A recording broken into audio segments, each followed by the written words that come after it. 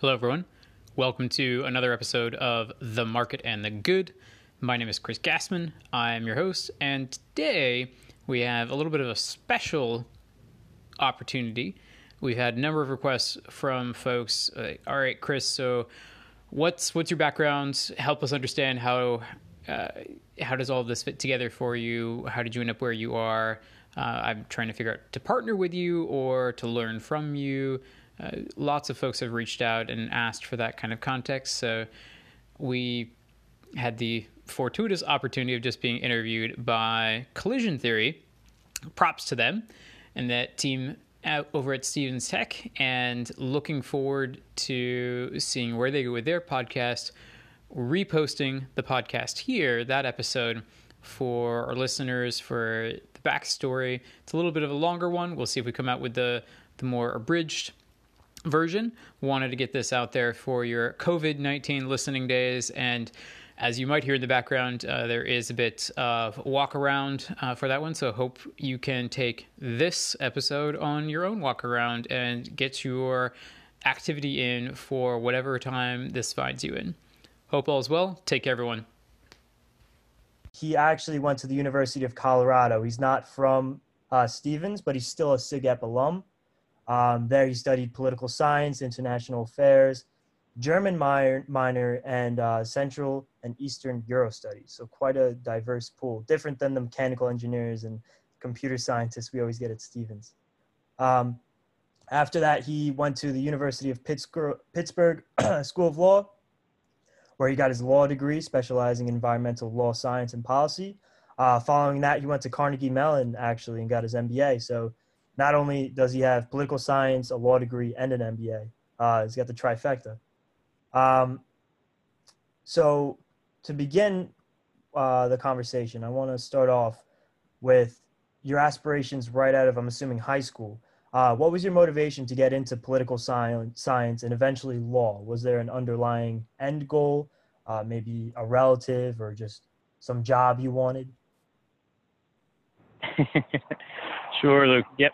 And first, thank you for creating the opportunity to pay it forward to people thinking about their careers, whether at Stevens or otherwise. So never a bad time to think about that. So initially, I think the earliest memory that I could probably tie it back to and the driving motivation, just I grew up with this interest in world peace. Just, hey, how do we all get along? Right? This 5-year-old idyllic mindset of the world of like, we can all run and play together. It might have been framed by my growing up in San Diego, just, very beautiful area, part of the world. But I do remember initially, again, thinking around like the age of 5, seeing a news broadcast of a leader, a politician, I believe it was our president at the time, on the news, talking about a policy they were implementing. And I don't remember what the policy was. I don't remember any of the details about it, just that having this very deep impression at the time, like, when I'm president, I would do it this way. This is how I would do it to make the world a better place. And that just stuck with me since then. It did initially drive me into thinking of the public sector. And so that was where a lot of my time in undergrad went to. So the initial, one of the 2 double majors was poli-sci, and a lot of my work initially was on the political side, and ended up working at the federal, state, local levels via my student experience. So love the student card. Highly recommend using the student card for your finding ways to explore career opportunities. And ultimately, my first gig out of college was, I think, the one public space that I hadn't checked the box on yet, which was the intergovernmental space. Ended up getting a gig with the UN. Ultimately, not the space I am currently in now, obviously, but definitely a formative experience, and would encourage folks to listen to what is it that's driving you and why and where does it come from. Yeah, that's interesting because most people don't have an underarching motive like that. They just kind of would, which is no problem, but they kind of just figure it out along the way. But you've had kind of an overarching motive. I know you said before that when I'm president. So do you have aspirations to go into politics or? No, that ship has sailed. I figured out, at least, based on my current thinking, when I was an undergrad, I did try out things on executive sides of leadership. Ended up representing the 30,000 students of CU Boulder to the state government. So worked on the executive side there. Ended up interacting with a whole lot of different folks, and like I mentioned, throughout undergrad, had various federal, county, and local city opportunities in there, and just the rate of change, the pace, and often the trade-offs that are incumbent in that kind of a leadership role. There's always trade-offs in a leadership role, right, regardless of who you're leading.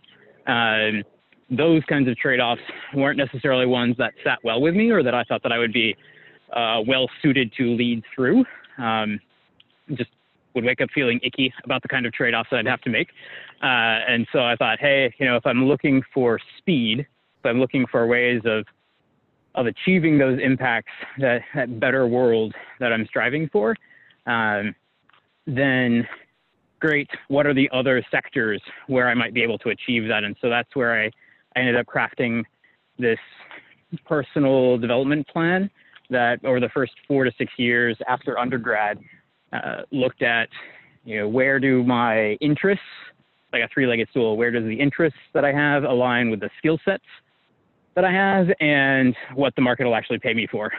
So that's where I ended up going, finished off the government side with the UN, tried the intergovernmental, or not the intergovernmental, the civic side of things, right? So working for an organization like SIGEP, just internationally, helped do startups, new country offices in Qatar and elsewhere, and then ultimately for the private sector when I was over in China.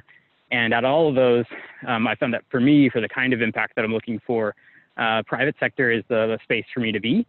And that's what led me to getting that joint degree. So they weren't sequential, they were concurrent for the MBA and the JD to look at. Yeah, if you're going to do them, might as well do them. Kind of similar, again, to what I think folks at Stevens do. There's a lot of doubling up on things. So yeah, that's what led me to that. It was in order to say, like, hey, I found the way, I found the path. There's a glass ceiling over my head without having that. In some circles, you just need initials after your name. And in other circles, you need to be able to speak the language of that C-suite, of the chief executive suites, right? And so thinking about things in terms of economics, in terms of the return on investment or the financial bottom line. So that's why the very quantitative engineering heavy school like Carnegie Mellon with the Tepper School, and then also rounding out my experience. All right, I've done the human development side. My MBA will help me with the economic development side. I need something on the planet side. So I looked for a doctorate that would help in that. And blood makes me queasy. So that ruled out the MD side of things. As much as I like reading, I'm not really a researcher. So that ruled out the PhD. And when I was in high school, I aced the test. I got a 5 on AP Calculus, but the class itself just inverted my world in thinking about math. So I thought, probably not an engineering degree or an advanced engineering degree. And so that left JD, Juris Doctorate. And so I ended up getting that environmental focus on that side. So it is still, and I've been in private sector since doing the kind of consulting work that I'm in now. It is, the public space is something that I've stayed aware of. One of the roles that we talked about was the local role, the Roosevelt Island Residents Association out in New York City on Roosevelt Island. That's somewhere between a tenant association and like a homeowners kind of space and a local city government. You're just kind of representing the constituents there in that neighborhood. And that's about as much of city politics or politics at any level that I think I can deal with the trade-offs of. It keeps it simple. You interact with the people that you're impacting or are able to represent. And so makes it easy, makes it very tangible, and you can sit down and have human conversations. Whether I go more than that anytime in the near future is highly unlikely. It'll likely stay very local for the time being. Okay. Yeah, I like how you, right after graduating from Boulder, you traveled a lot. I mean, through your work, of course, as you just explained, but it kind of gave you a taste of who you really were. And I really like how you brought up before again that you were trying to find what your interest, your skills, and the market all matched up, because I feel like that's the equation to true success. You can do what you're good at, but not like it. You can do what you like, but not be good at it. It's a constant battle of balance. Yeah, exactly. And I think that idea and pairing that, we're always searching for what we want to be when we grow up, right? Even to this day. So pairing that with the idea that I picked up somewhere along the way of the 5-year iterative plan, right? So, whether it's 4 or 6 or 5 or, whatever the actual number turns out to be, and, you might adapt it at times in life as things change. Where I thought I was going to be 5 years or so after undergrad, I got there. The contents of what were in those swim lanes was very different than what I was expecting it to be. But I generally had, where I would know, here's the career opportunity and I found it and I can keep going, or here's the career opportunity and there's a glass ceiling and I'll need some type of skills, knowledge, network, expertise, something. And would need to go off to some type of institution in order to get that, to surpass that glass ceiling. Just being able to rinse/repeat that kind of thought process. And so that, for a joint degree at the graduate level, that was another 4-year tour, almost like undergrad all over again. And thinking about, okay, when I come out the other side of this and, plus a year after, where do I want to be? What do I want people to think about Chris, right? And as I got close to graduation, at that point, being able to articulate to people, hey, where do I want to be 3 or 5 years from now? What do I want people to say about me? And at that point, had shifted my goals to be able to talk about, hey, that Chris Gassman, he helped generate $1 billion in revenue by making the world a better place. I want to do that too. And so having those kinds of North Stars that you can rally around, one, it helps for your own sanity. And two, it helps you share that North Star with others in ways that they understand. Like, okay, I know 3 things about Chris and I can work with him. I can figure out who he needs to talk with. And third, it gives you enough of a swim lane that you can iterate and pivot over the course of the time. Would I be in-house? Would I be working in a consulting firm? What would I be on industry? Would I be more in like a digital-based company? Like, what are the things? The North Star always stayed about the same, right? And so as anyone, and I've had these kind of conversations with folks frequently since then, and really honing in on this 5-year idea, it seems to be one that people really get, they really like. It's a measurable number that people can wrap their head around, because you can relate it back to the time that you were in primary school or the amount of time that you were in high school, right? It's just enough time that, like, okay, I can make a plan around that, even if the first year is figuring out what my plan is going to be. What are the details? And then year 2 and year 3, you're kind of executing. 4 is figuring out what in the world, and 5 is wrapping up and figuring out what's the next North Star. It's sequential, yeah. So with all this going on, you've done quite a lot. How do you manage your time, your sound mind, sound body, just everything about it? It must be a constant juggle. It is both. For example, right now for the listeners, hopefully it's not coming through too horribly, out doing, taking the call, taking the podcast conversation on a walk, right? So the idea of doing like walking meetings, often if I do not need to actually physically be at a desk, there's no need to physically look at a screen, which I'm, especially in the health concerns and just remoteness and interconnectedness of the globe today, always about video meetings whenever we can. If that's not a driver, if we don't have to do it then all about doing things, as an example, is like walking meetings, right? Figuring out, just like for the joint degree or the double major or whatnot, I think I've seen some folks at Stevens do this too, or figure this out. What are the things that you can double dip or triple dip that help you ultimately get to that North Star? Like, what's the ultimate thing that you're trying to achieve? What's the basics that you need to figure out, the big boulders to fit into the jar first? And then after that, you can sprinkle on the electives or the other things. And if you don't have space for the other things, it's because you invested your resource, your time, in the stuff that was most important to you. I'd say the things that have helped me to do that, because you're asking like, what are the tools? One, just using the simple things like the calendar tools, things like that have been really helpful for me. If it's not on my calendar, it doesn't happen. Tasks don't work for me. Scheduling, creating literally the space on a calendar is what I need for it. That's just an example of tools. Another is being mindful that, and I picked this up during the international travels, that at the end of the day, whatever I ended up doing over the course of that day was the important thing, whether I wanted that to be or not, or whether I thought that was the important thing. So I can't be mad at myself or mad at the world for like, I didn't get anything done today. Like, Chris, you spent your day on what you thought at the time was the important thing for you to do. So if that did not align with your schedule, either you're procrastinating, there's something else, you need to dig deep and figure out like, why are you not doing the things that are on your calendar, or the things on your calendar really aren't the important things, and there's some other stuff that is distracting you, that is pulling your mind away, that you need to take care of that in order to take care of the other stuff. So I'd say that would be the second thing as far as figuring out time, just how to stay productive. The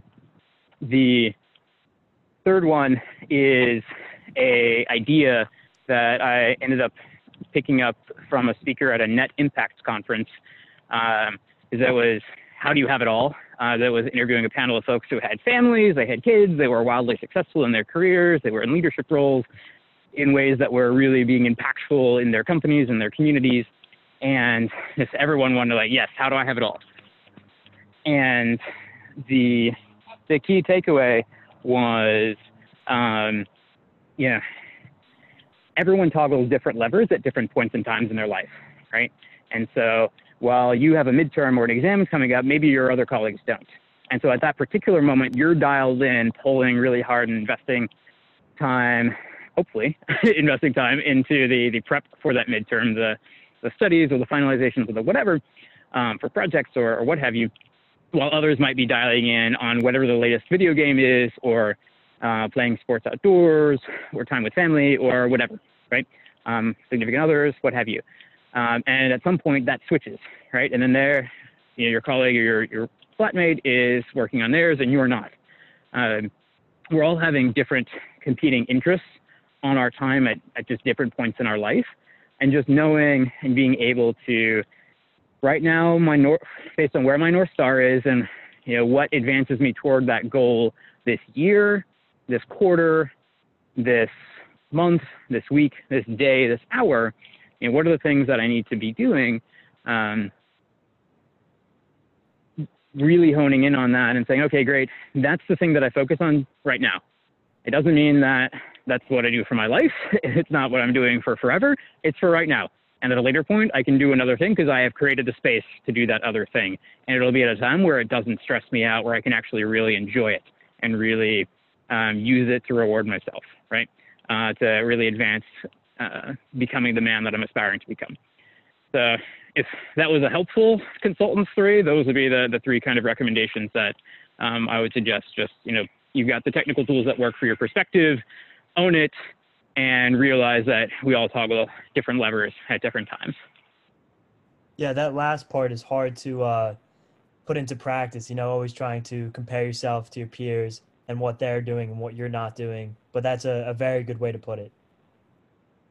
Yeah, FOMO is real, only so much as you create it to be real, right? It's only so much as we give it the space to be. I like it. Also, of course, your work is very value driven. You're not doing stuff for yourself. You're doing it for the benefit of others and everybody around you, of course. So that's a very value-driven principle.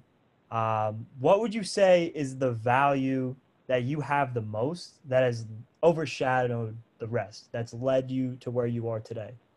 If you could pick one or even a couple of that could provide a better answer. Oh, this is the one that I was having a hard time thinking about in advance. So to me, the things that when I think about, hey, what are the things, Chris, that you value, right? Or what are your values? It's easier for me if I answer that from a standpoint or a perspective of, Chris, what do you value, right? And if I were to pick just one of those, and I would encourage folks to go through this kind of mapping process of starting out, at the 50,000 foot level, what are the things that really matter the most to you? The pieces in there that I would really hone in on are just, how do you see the world, right? And what is it that causes you to see the world that way? Why are you looking at it that way? And for me, a lot of that really came from just thinking about, again, the things that I value. And I really value the ability to, I think I just most concisely described it as, taking a stand for valuing. There's a German song, Love, Peace, and Vollgas, or Love, Peace, and Full Throttle. So just thinking about, hey, how do we really enjoy ourselves, each other's company, in a way that we are setting ourselves up to maximize our own potential. All right, how do we enjoy life together well in a way that we thrive? That for me has been the biggest thing that's driven my work. That's what I really honed in on when I was overseas. Really came to clarity when I started seeing things like modern slavery, human trafficking, and all the different forms and formats, and also getting into a lot of the climate work that I do these days. It's all really driven around just how do we set ourselves up to maximize a human potential, right? So that's for me. If I had to pick one thing that I value, it's that maximizing human potential, because that means the best for everybody. And it's not everyone's going to be a cookie cutter of Chris, right? Or everyone's going to be a cookie cutter of Luke. It's everyone becomes their best self, and we support each other to be our best selves. Okay. Yeah, the individuality, I guess, would differ, your answers. Also, I have another question. So your path towards where you are right now, it would be, I guess, unorthodox to most because it's like pretty pinnacle, Like I feel like you can't really do much much more academically, at least. So with that, there's probably trouble with how hard it's gone, how hard the journey is. Do you have any advice on like sticking the course? I know it probably came naturally to you because you have such a drive for what you want to do. But I don't know. I guess that would be the answer. I could probably answer it myself. It's just going back to what you said last time about finding your true values and what you want, and then the rest will follow suit once you make a plan, I guess. Yeah. I'd say that's in the thread throughout each of that, right? Would just be, if you're not actually working on the thing that you say is your goal, that you say is the thing you're aspiring to, it's not the thing, right? or there's something else in there that's in the way about it that you need to tackle first for that to be the thing, right? The going after whatever that is like, hey, this is like for me the thing that I want out of life. The old Dead Poet Society quotes of just drinking the marrow out of life. What is the thing that I really want, that for I, Chris, or I, Luke, or I, whomever? That's going to be the thing that drives me to get up every morning, and that I'm going to be super excited about, that I'm just going to love endearingly and enduringly, and it'll be the thing that excites me. It'll be the thing that I'm really passionate about. It'll be the thing that just really brings value to my life. And that will evolve over time as our needs evolve, right? As where we are in our lives evolve. Sometimes more, sometimes less.